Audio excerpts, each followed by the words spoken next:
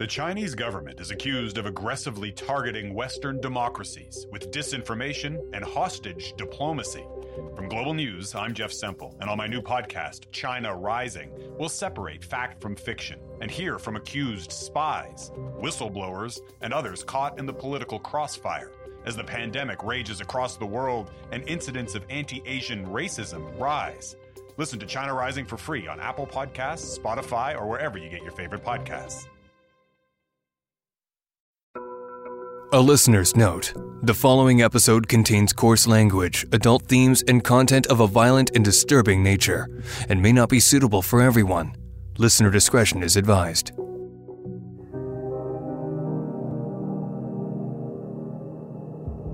I think we can agree we've all been frustrated. Maybe it's a neighbor that plays music at all hours of the night. Maybe it's your pet that's finicky, needy, or won't stop barking or meowing. Or, if you're a parent, you know that comes with a lot of responsibility and a lot of challenges. The issue is how you cope with these stresses. It can be the difference between life and death. It's difficult to be woken up multiple nights in a row if your child is fussy or your child is sick. But I can't fathom personally any event and interacting with a child that would drive me to that point. It's hard to comprehend.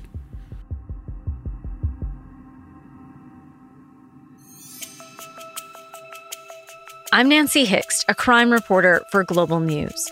Today on Crime Beat, I want to share a story of going too far, not recognizing when you're at your breaking point. It's about a child whose life was silenced, snuffed out and stolen so young he never had a chance.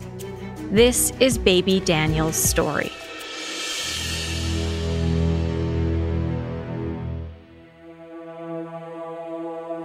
Veteran police officer Gord Robertson isn't easily shocked or surprised, but there are some cases that weigh on his soul, ones that he'll carry with him for the rest of his life.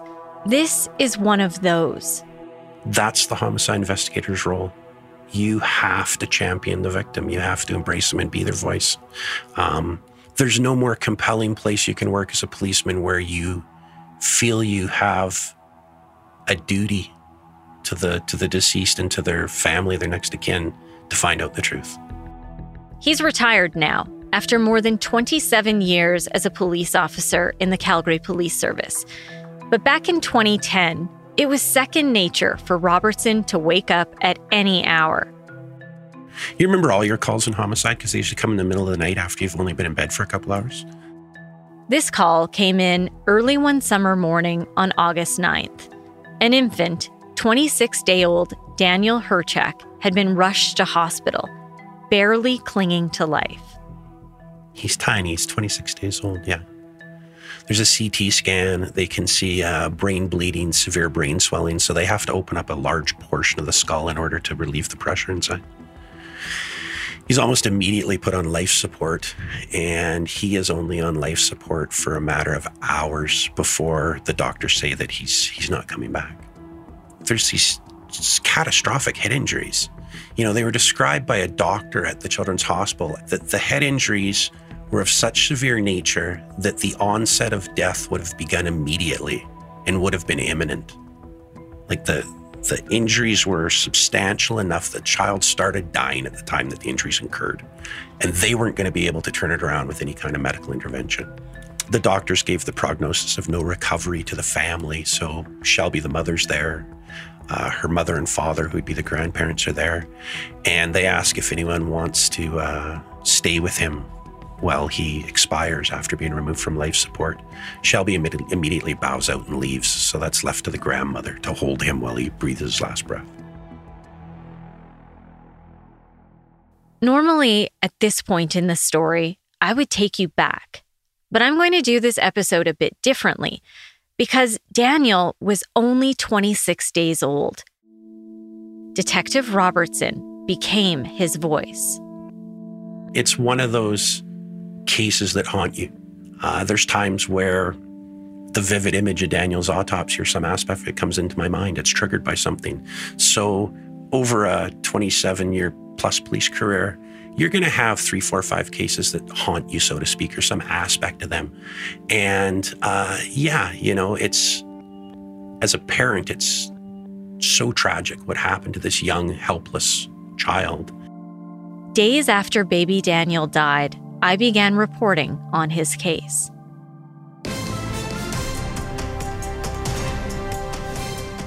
Little Daniel Herchak was just 26 days old when he died Monday after being taken to the Children's Hospital. The initial stages of the autopsy have now been completed, and the cause of death has been determined to be blunt force trauma to the head.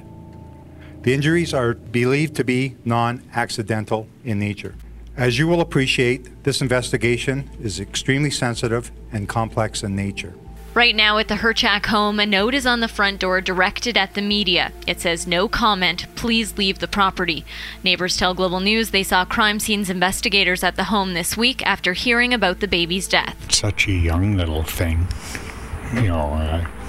didn't even have a chance. Baby Daniel was taken to the Children's Hospital Monday morning after the Herchak family had called EMS. He died just hours later, and by Monday afternoon, homicide investigators took over the case. Right now, police are still waiting for further autopsy results. There are tests that are conducted on an infant that aren't necessarily conducted on an adult, and the results from those tests can be delayed.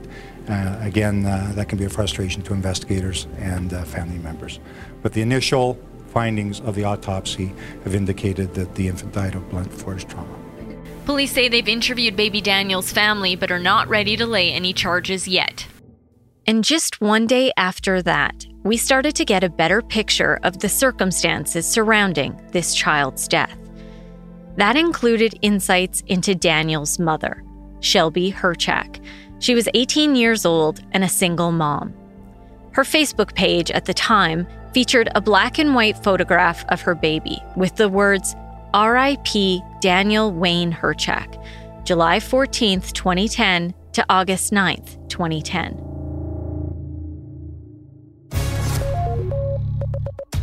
Homicide detectives continue to gather evidence in the tragic death of 26-day-old baby Daniel Herchak. Police haven't made an arrest yet, but that hasn't stopped speculation and reaction to the murder on social networking sites. Baby Daniel's own mother, Shelby Herchak, has posted several comments on Facebook reacting to online speculation that she may be responsible for her baby's death. She adamantly and explicitly denies the accusations. Facebook comments also tell a story of how Herchak was planning to go out clubbing just days before Daniel died. And while the comments and gossip go back and forth online, police watch and collect information. Criminal defense lawyer Alan Hepner says all too often people are posting incriminating evidence online. And it's out there. It's not protected by privilege. It's not protected in law. And it's comments, gratuitous comments made that the police can prove you said it. It's admissible. I often tell clients to not say anything on Facebook, Twitter, or any other social networking sites because you shoot your mouth off and the police or everybody else can use it. The night before Daniel died, Herchak posted on a friend's page, urging her to meet up at a Calgary nightclub. The post read, "Come clubbing with me Saturday back alley? Call my cell either tomorrow or Saturday afternoon." Later, that friend thanked Herchak for an awesome night. It was during the time that is in homicide that technology caught up. So you start to look at social media, you start to look at, what's their presence on social media and stuff. We learned that not only the evening prior to the event, Shelby's been out partying at the bar, blowing off some steam and leaving young Daniel in care of his grandparents. But she also posts that she's frustrated with being a mother. She's tired of dealing with them. She feels like her youth is being taken away and she should be entitled to go out and party and socialize and things like this. She would have gone out probably pre-midnight on the 7th, partied into the early hours of the 8th, had care of the child through the 8th, and then this event happens the early hours of the 9th. While at the hospital, the day Daniel died, Herchak gave several explanations as to what happened to her baby. Her initial versions of events are actually given to staff at the Children's Hospital. She starts with having no idea what could have possibly caused these injuries to Daniel. Then she suggests to a doctor and to a social worker at the Children's Hospital that she was visiting her friend earlier in the day. In one version of the story, the friend's dog hit Daniel with its tail. In another version of the story, the dog knocked the car seat off the bed in which Daniel was inside. In the meantime, police kept gathering evidence. Here's what we know. We know that the grandmother last interacted with the child around 10:30, and then turned over care to Shelby, and she said she's going downstairs to put Daniel to bed. What's quite significant is once you have a medical expert saying that the symptoms, the struggling to breathe, the limpness, the unresponsiveness, would have been onset immediately. You know that with a call made at 3:25, you're within minutes prior to that, because the injury occurs, his condition immediately begins. Investigating the death of an infant is much different than a case involving the death of an adult. Because you're not going to get things that you would get in a homicide involving an adult. You're not going to have issues like self-defense or some kind of altercation or provocation. You're dealing with a 26-day-old infant who's not independently mobile. So there's really two questions. It's not a whodunit. It's happening within the confines of the home. The first thing you're looking at is who's in care and control of the child at the time that whatever occurred happened. And in this case, it was never disputed that exclusive opportunity was Shelby Hrchak. After you realize who the only person is interacting with the infant, then you're looking at the question of accidental versus caused. According to police, this is the timeline of what unfolded early on August 9th. EMS were called to the home where Shelby and baby Daniel lived with her parents.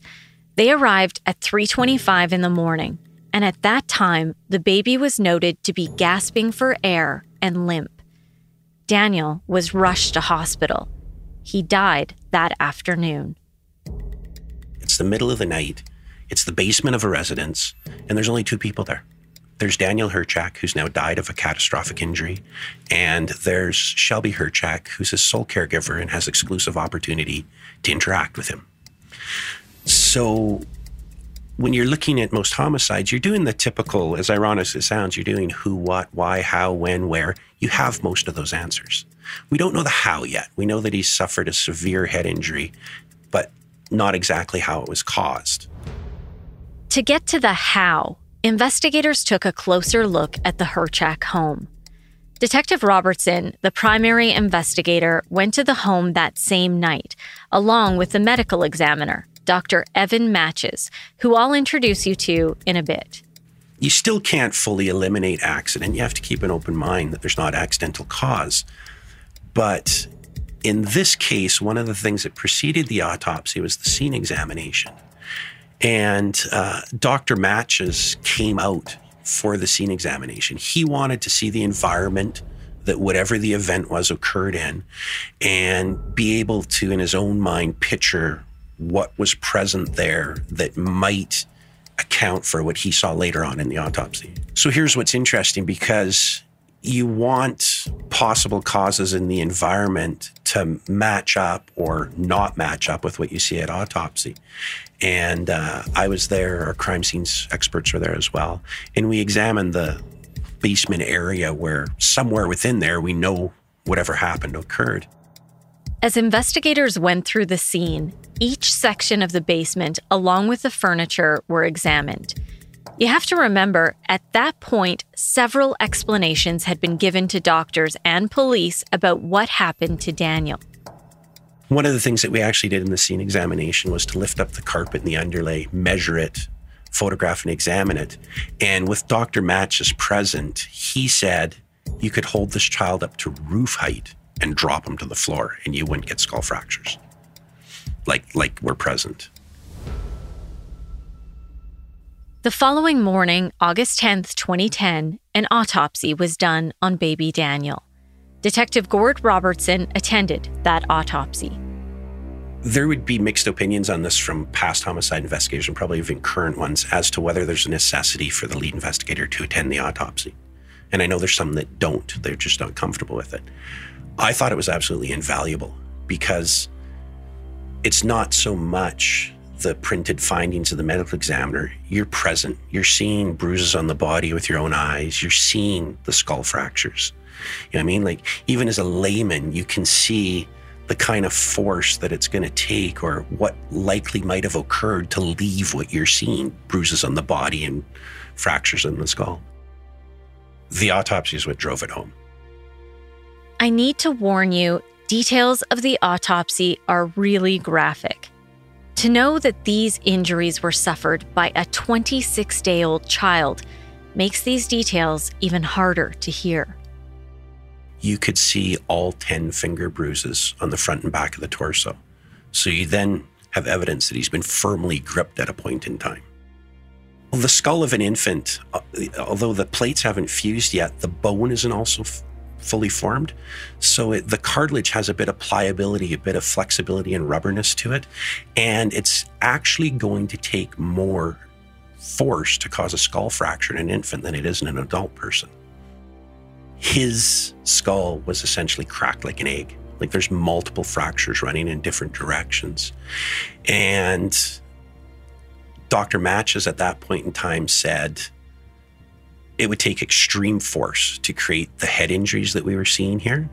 And he actually provided an example. He said that you wouldn't expect to see these severe of skull fractures unless the child had fallen off like a balcony and landed on concrete or been run over by a car. Like, he's talking pretty extreme causes to see multiple skull fractures in an infant's skull like that.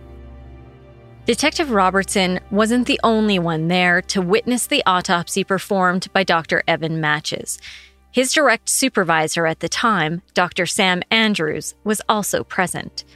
Dr. Matches specializes in pediatric pathology and has extensive experience investigating sudden and unexpected deaths. In 2010, he was the Assistant Chief Medical Examiner for the province of Alberta, and he was based in Calgary. I was the forensic pathologist responsible for investigating Daniel Hrchak's death and performing his autopsy, as well as determining how and why he died. Dr. Matches emphasized the same point Detective Robertson did. There's a big difference in investigating the death of a child and an adult. There's an old saying in pediatrics that kids are not just small adults, and that holds true in the autopsy world as well. If you just perform an adult autopsy on a little body, you're going to make mistakes and you're going to get incomplete results. And that's for lots of reasons. Babies are different sizes and shapes. Their anatomy and their organ function is different. And how they get wounded is very different in some cases than in adults. And if you use the skeleton, for example, a baby and child skeleton is growing, softer, rubberier. And compared to an adult, the amount of force involved or the types of force involved might cause very different things. So it's important to be aware of how different little kids are from adults, particularly when there are legal considerations. My primary subspecialty interest and training is in pediatric forensic pathology, and within that, my primary area of practice are areas related to alleged abusive head trauma. I've seen one of the autopsy photos of baby Daniel's head. It's horrific. His skull looks like it's split in two. I can't get to the specifics of the fine details of what's in my autopsy report, but I can tell you that his cause of death was blunt head trauma and that I certified the manner of death as a homicide. I need to take a minute here and let you know that Dr. Matches agreed to speak with me for this podcast with just one caveat. So there are limitations on what I can say for two main reasons. One, there are privacy considerations. After all, we're talking about the death of a person in Alberta, the death of a child. But also there are considerations because these matters are before the courts in various levels. There was a criminal case and there are subsequent civil cases. So there's limitations to what I can say. His apprehension in speaking with media can be explained by a series of events that began during this case. New information has come to light that could impact the outcome of a high-profile Calgary murder case. Global News has learned the issue with the case stems from questions about the medical examiner who performed the autopsy on baby Daniel. Dr. Evan Matches was the forensic pathologist at the time. Alberta Justice is reviewing some of his work, and now his findings are being looked at in the Herchak case, although Alberta Justice is not saying why. In September of 2012, the trial date was abandoned, the case temporarily put on hold. Herchak's defense lawyer, Kim Ross, spoke to Global News. There's been some new information that's been brought forward, and the Crown and I are taking the opportunity to look at that information to determine how or if that will affect the proceedings. The review threw into question Dr. Matches' entire reputation.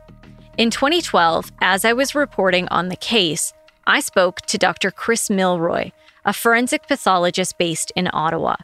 You'll remember him as the expert who assisted with the investigation into the death of Mika Jordan. I'm surprised by the suggestion that Dr. Matches lacks credibility. I know him to be a pathologist who has gone through formal training, has gone through an accredited fellowship program. The work that I have seen of him has been of high quality. Dr. Chris Milroy even offered Dr. Matches a job at the Ottawa Hospital. He says he's surprised Matches' work is being questioned. My understanding of Dr. Matches' work is that he was meticulous and thorough. It's a situation I can't say that I have ever really encountered. Days after baby Daniel's murder, police revealed the cause of death was blunt force trauma to his head. That finding by Dr. Evan Matches was backed by the deputy chief medical examiner at the time, Dr. Sam Andrews.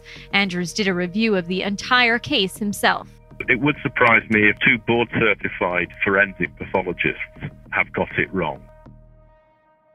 Alberta Justice ordered an independent external review panel to look at 14 of his cases. The panel found his findings unreasonable in 13 of those 14 cases. In baby Daniel's case, the panel agreed with the finding of homicide and the cause of death, but deemed his findings unreasonable because he noted there were signs of prior abuse. But then, that government review was called into question. I was left with no alternatives at that point, so my attorneys filed a suit against the government through the Court of Queen's Bench to have the matter reviewed in Canadian federal courts. And it was reviewed by one of the federal justices who quashed and vacated the report, meaning that the report was found to have no value and was misleading because the reviewers did not have all of the information that they needed, and I was not given the opportunity to provide it or to provide comment or clarity. And so it was completely quashed. Some redemption today for the reputation of a former Calgary medical examiner. A Queen's Bench justice quashed the results of a review for Dr. Evan Matches by Alberta Justice. Last year, the government said the pathologist's work was found to be unreasonable in 13 out of 14 cases. But today, the court ruled that review was unfair. It also ordered Alberta Justice to pay for a large portion of his legal costs. Dr. Matches explains exactly what that court ruling meant. This is in the ruling and the transcript from Justice Jeffrey. This was November 13th of 2013. What transpired breached the duty of procedural fairness to be accorded to Dr. Matches and straight into a process, it would appear on this record, to be directed at Dr. Matches' reputation and employability rather than any, and I use this next word intentionally, demonstrated purpose for the administration of justice within Alberta. I think that's a huge quote from a sitting Court of Queen's Bench judge. It meant that the ERP report itself had no validity and no value, so that judgment, 13 of 14, was set aside. It no longer exists in law.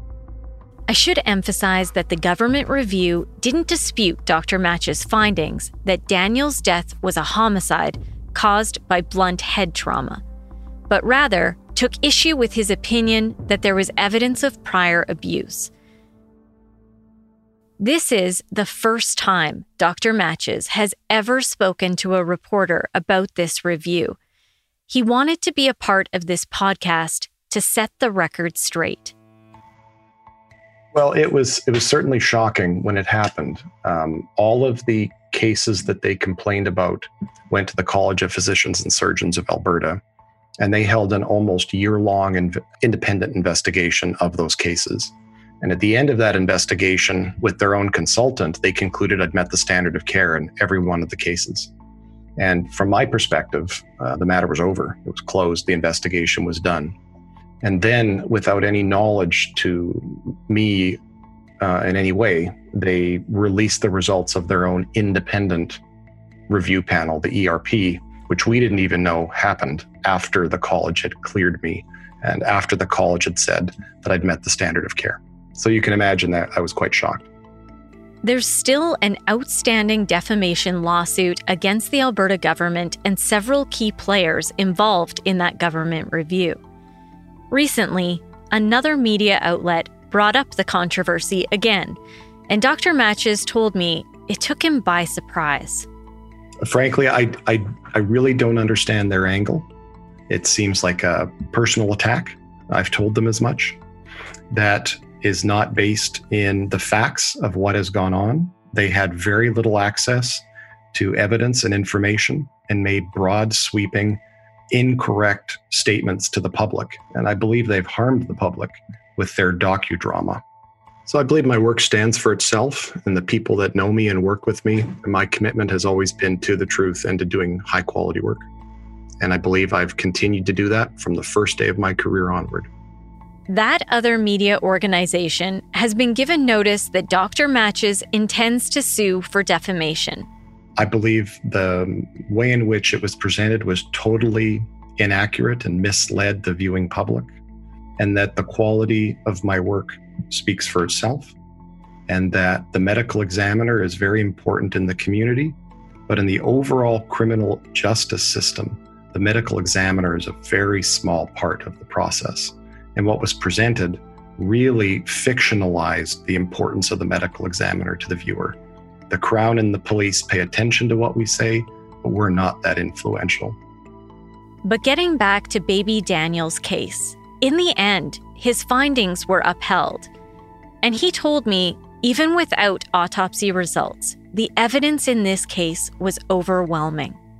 I think in the case of Daniel Herchak, if one were to review the entire factual record without my observations or conclusions, that a tremendous volume of evidence exists from the physicians involved in his end-of-life care that could be used to independently form opinions about how and why Daniel died.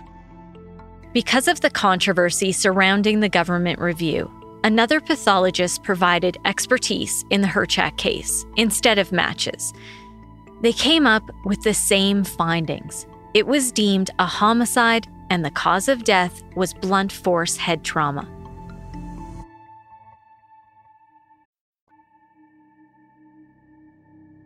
The autopsy revealed 2 fractures to the skull, extensive bleeding, bruising to the head and face, bruising and swelling of the brain, nerve damage along the spine, bruising to the chest, abdomen, and back, and hemorrhaging to both eyes. One of the other things in the autopsy report is retinal hemorrhaging. During my time in child abuse, you would investigate what they call shaken baby cases. And in shaken baby cases, you always saw the retinal hemorrhaging because the optic nerve is being whiplashed back and forth. There's room inside the head that the brain can move back and forth. And one of the things, even in a non-homicide where the child lives, albeit in an altered state, one of the things that provides evidence of a shaking is the retinal hemorrhaging. Well, we had retinal hemorrhaging present in Daniel's autopsy. So it's another piece of the puzzle where you know that Daniel's head was thrashed back and forth vigorously. You've got an injury inflicted on an infant that causes the onset of immediate death because the injuries are severe. And you have Shelby Herchak with exclusive opportunity and sole care and control. So if we didn't have access to a medical examiner and his pathological findings, we still have a scene exam. You can still say, no way, this is a drop to the carpet. So you're going to be left in a situation, if we didn't have medical examiners available to us, you take the entire autopsy out of that, you're still left in a situation where a child in care of someone who has exclusive opportunity with them dies, and dies from severe injuries. As a homicide investigator, it was up to Detective Robertson to piece all the evidence together. And he said Shelby Hrchak's explanation didn't add up. The evidence speaks very loudly. Yeah, there's an ironic, you've probably heard the saying, dead men tell no tales. Well, they inadvertently do. Because when you go to the autopsy of a dead person, what's observed speaks volumes, and probably not more so than in a case like this, where you know the injuries were not caused by them themselves. You know, an adult can have self-inflicted injuries, accidental injuries. You may see injuries that have absolutely nothing to do with the event that caused their death. But when you're dealing with a 26-day-old infant who's not independently mobile, they don't cause severe bruising. They don't cause any kind of injury to themselves. So you have to have an evolving investigative theory as when you're investigating these things. And as these pieces come to me, I start to realize that the baby's been firmly grasped, the head's been struck. I eliminate struck by something because I know he's been firmly grasped. So I'm saying he's been struck against something. You've got the finger bruises, you've got the multiple scar fractures, and you've got the retinal hemorrhaging, so you know that his head has been whiplashed as he's being struck against something. You know, there's a coffee table, there's things like that, but the leading thing in my mind, and it fits in later on, I'll explain how, is the leading thing in my mind was there was quite an ornate, heavy hardwood baby set. Like the crib had like a heavy rail running across it. And the change table, the matching change table is made of like a heavy hardwood nursery furniture. And my thought even to this day would be that she's in the change room. She's interacting with him probably over, she's trying to change him because he's fussing and there's a diaper change going on.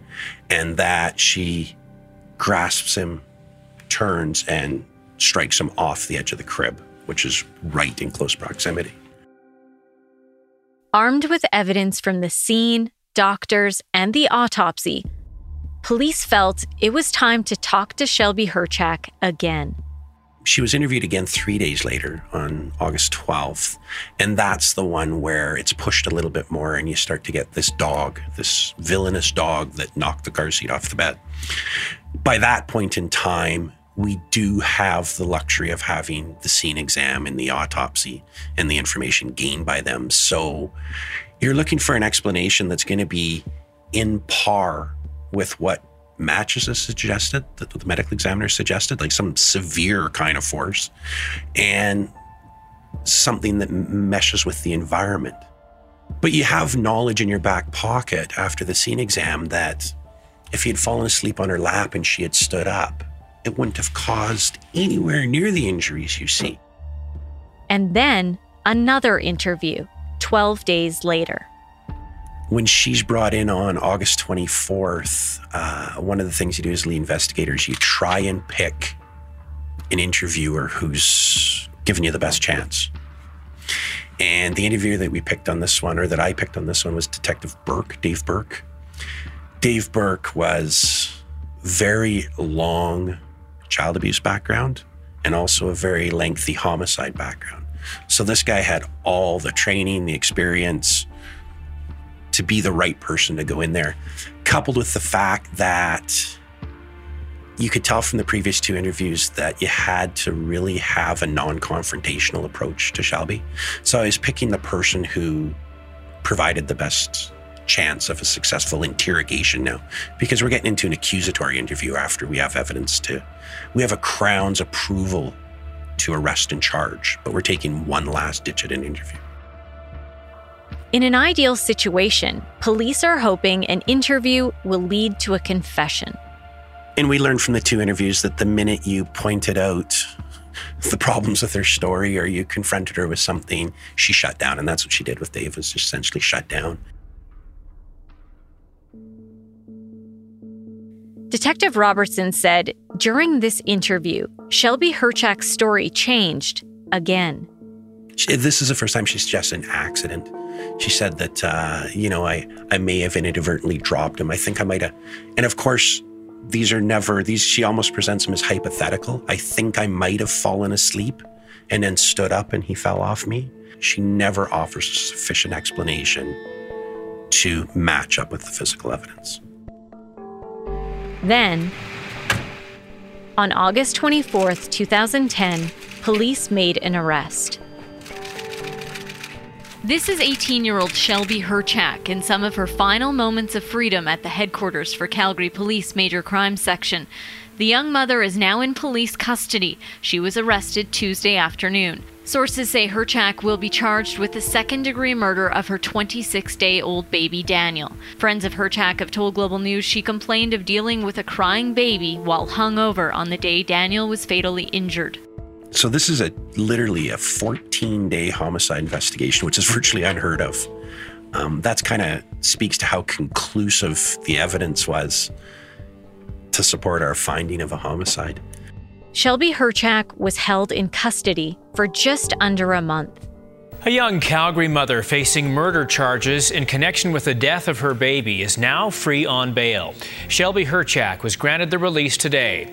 As Nancy Hicks reports, even some members of Hrchak's family are disappointed with the decision. It's a homicide case that shocked Calgarians. 18-year-old Shelby Hrchak accused of the second-degree murder of her own 26-day-old infant. Baby Daniel died of blunt force trauma to his head. Shelby Hrchak has been in jail since August 24th. Now a Queen's Bench justice has agreed to her release. This is a case where we have a situation where, in my respectful submission, there is absolutely no risk to the community with my client being released at this time. Hrchak has been ordered to live with a relative, and court documents show she will be closely monitored in the community. Ms. Hrchak is under very strict conditions, which one would anticipate should happen with a charge of this nature, but she's basically virtually under house arrest and very strict conditions. As a part of her court-ordered release conditions, Hrchak can't be on any social networking sites, including Facebook.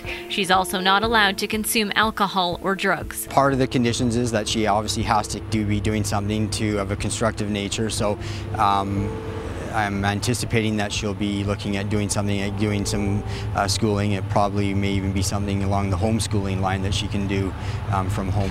We spoke with members of the Hrchak family who have created their own memorial for baby Daniel. They say they're disappointed with her release and hope justice will be served. Her lawyer, however, says she fully met the criteria for bail. A person's presumed to be innocent, and a person has a right to a trial, not to be incarcerated unless their incarceration is absolutely necessary before that trial happens. In the months that followed baby Daniel's death, Shelby Hrchak was in and out of jail, granted bail, then arrested, accused of breaking conditions of her release, and then granted bail again. Documents obtained by Global News state Hrchak was arrested for 8 breaches and admitted to continuing to use drugs and alcohol while on bail. Her second-degree murder trial was scheduled for October of 2013.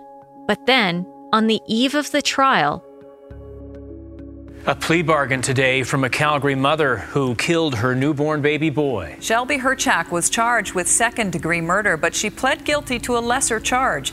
Nancy Hicks has the story. And it comes with a warning tonight. Some viewers may find the details disturbing. The baby's mother, 22-year-old Shelby Hrchak, was charged with second-degree murder, but now she's pled guilty to the lesser charge of manslaughter. Essentially what it was a manslaughter plea that she didn't intentionally cause the death of the child. It was a result of an unlawful act that caused the death. Hrchak admits she had gone out partying with friends the Saturday night before Daniel died. Baby Daniel had multiple fractures, his skull split in several places, Daniel's brain was swollen, and the nerve roots along the spine were torn and bleeding. He had bruises on his chest, abdomen, and back. Doctors also found that a prior brain injury that was 1 or 2 weeks old was already healing.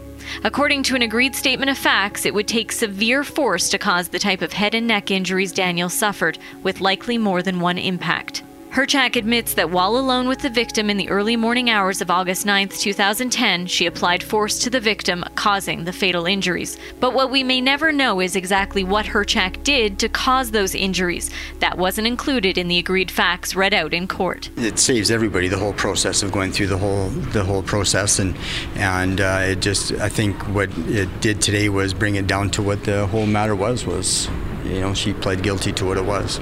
Herchak remains in custody. She's been ordered to undergo a psychological assessment before sentencing. Detective Robertson told me the plea deal took him by surprise. He was shocked the agreed statement of facts didn't include Herchak admitting to how she caused the fatal injuries. Honestly, we'll never know, and it's never been revealed even to date exactly what he was struck against to cause the injury. Nearly 4 years after baby Daniel was killed, in May of 2014, a sentencing hearing was held for Shelby Herchak. The prosecution asked for up to 8 years in prison. Defense submitted 4 or 5 years was appropriate and argued she should get enhanced credit for the time she spent in remand. At her sentencing, her aunt spoke to the media and said she had previously offered to help her niece with baby Daniel.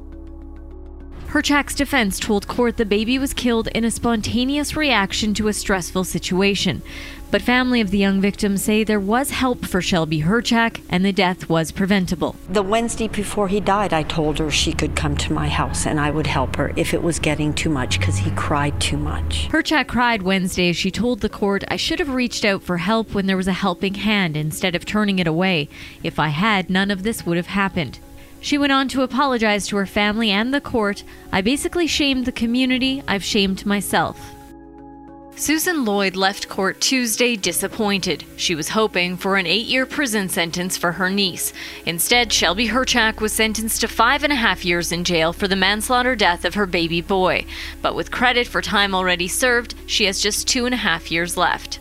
2.5 years doesn't seem like enough time. Herchak was given extra credit because much of the time she was in jail was in 23-hour-a-day segregation. But she was only in jail after breaching conditions of her bail. The Crown was opposed to the extra credit and had argued for a harsher sentence. It breaks my heart to know that she could have inflicted that kind of damage on a baby. He didn't do anything to deserve that. Herchak, who's 22, cried as the judge handed down her sentence. I think they were tears of relief. She's glad that this is all over now. It's been a long road for her and an emotional one, and so I think she's happy to see it come to an end and she now put this behind her and move on with her life. Herchak's aunt doesn't believe she'll heed the judge's advice to further her education and seek addictions help. I think we'll be back here again. I really do.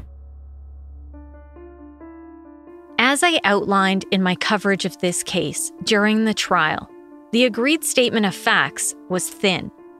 And because of that, for this episode, I used parole documents to triple confirm a lot of the facts as presented by police and the medical examiner in this case.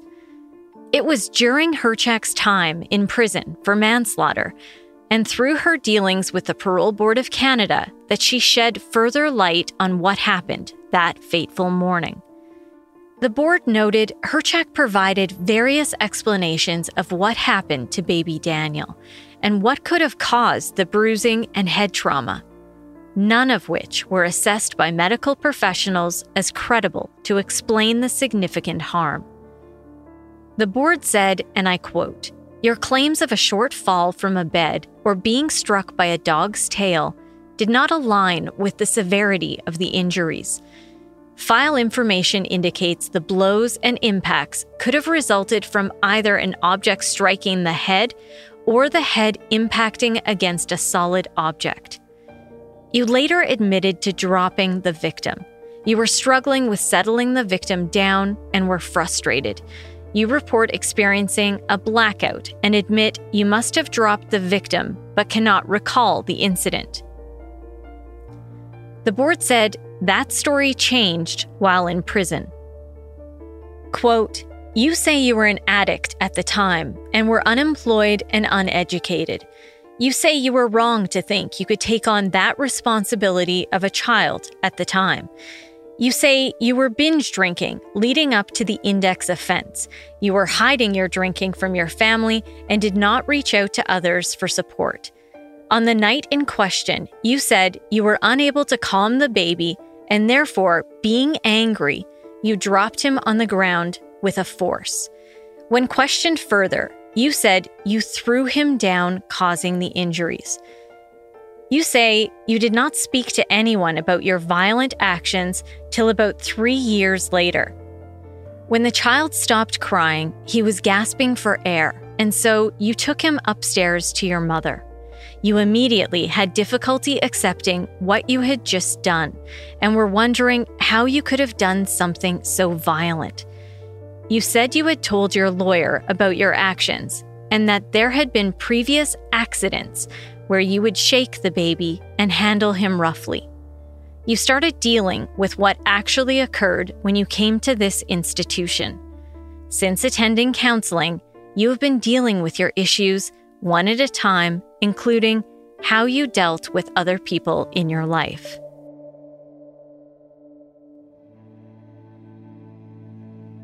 On August 11th, 2015, 5 years after baby Daniel died, Shelby Hrchak was released on day parole. She had conditions to follow and was ordered to report her relationships and friendships with men to her parole supervisor. She was supposed to remain employed or pursue academic upgrading and not associate with anyone involved in crime or the drug subculture, and she wasn't allowed to consume, purchase, or possess drugs or alcohol. But soon after, her day parole was revoked. According to parole board documents, Hrchak's attitude rapidly reversed following release. In a written decision, the parole board stated Hrchak, and I quote, reported having been in a relationship with an incarcerated offender who was determined to be serving time for a violent offense. The board said it had significant concerns and questions about her honesty. The decision also stated that Hrchak quit her job and was found to have poor emotional control. She presented as extremely impulsive, immature, and anxious, and refused to participate with psychology. A warrant was issued and executed on September 28, 2015, after Hrchak reported she ended one relationship and began another with a person who also had criminal involvement. In a post-suspension interview with the Correctional Service of Canada, Hrchak apologized for her previous poor emotional control. But she went on to deny much of her previous disrespectful behaviors and again blamed her parole supervisor for her problems. The written decision is lengthy and goes on to call her behavior deceitful. The board ruled she would present an undue risk to society if released. That was the final decision made in her case, and the board recommended she be kept in custody until the end of her sentence. I did reach out to both Shelby Hrchak and her aunt to see if they'd be willing to talk to me for this episode. I had a phone chat with her aunt, and she said she'd think about it, but she didn't end up getting back to me. However, Shelby Hrchak did. She sent me an email with the subject line, "No thank you." In it, she said she's not interested in doing an interview and asked that I not cover her case at all. She went on to ask me to refrain from contacting any of her family members. Gord Robertson is a father. That's one of the reasons why this case has weighed so heavily on him. It's difficult to be a parent. It's difficult to be woken up multiple nights in a row if your child is fussy or your child is sick. But I can't fathom personally any event and interacting with a child that would drive me to that point. It's hard to comprehend. I do feel that I got him justice within my ability and the limitations of my role in the system. Robertson feels Daniel's death was preventable. There's lots of help out there for young mothers. It kind of came up during the course of the investigation, all the options that she had. She had an aunt who was offering to help her or take Daniel or anything, that she never took that up. She had her parents. And then there is all kinds of other social resources that are available. There is help available, including a national parent helpline run by the Simon Fraser University that provides a listening ear, support, and guidance to parents and caregivers who are upset or troubled about a family issue, have parenting-related questions, or just need someone to speak to. The Government of Canada also has some resources available online. In the U.S., you can call the National Parent Helpline at 1-855-4-A-PARENT. And if you're in a crisis situation, please call 911. Crime Beat is written and produced by me, Nancy Hixt, with producer Dila Velasquez. Audio editing and sound design is by Rob Johnston. Special thanks to photographer-editor Danny Lantella for his work on this episode. I also want to thank our production assistant, Ryan Robinson. And thanks to Chris Bassett, the National Director of Content and Editorial Standards for Global News. I would love to have you tell a friend about this podcast, and you can help me share these important stories by rating and reviewing Crime Beat on Apple Podcasts or wherever you listen. If you have a question about one of the episodes, send them my way. You can reach me on Twitter at Nancy Hixt, on Facebook at Nancy Hixt Crime Beat, and I'd love to have you join me on Instagram at nancy.hixt. That's nancy.hixt. Thanks again. Please join me next time on Crime Beat.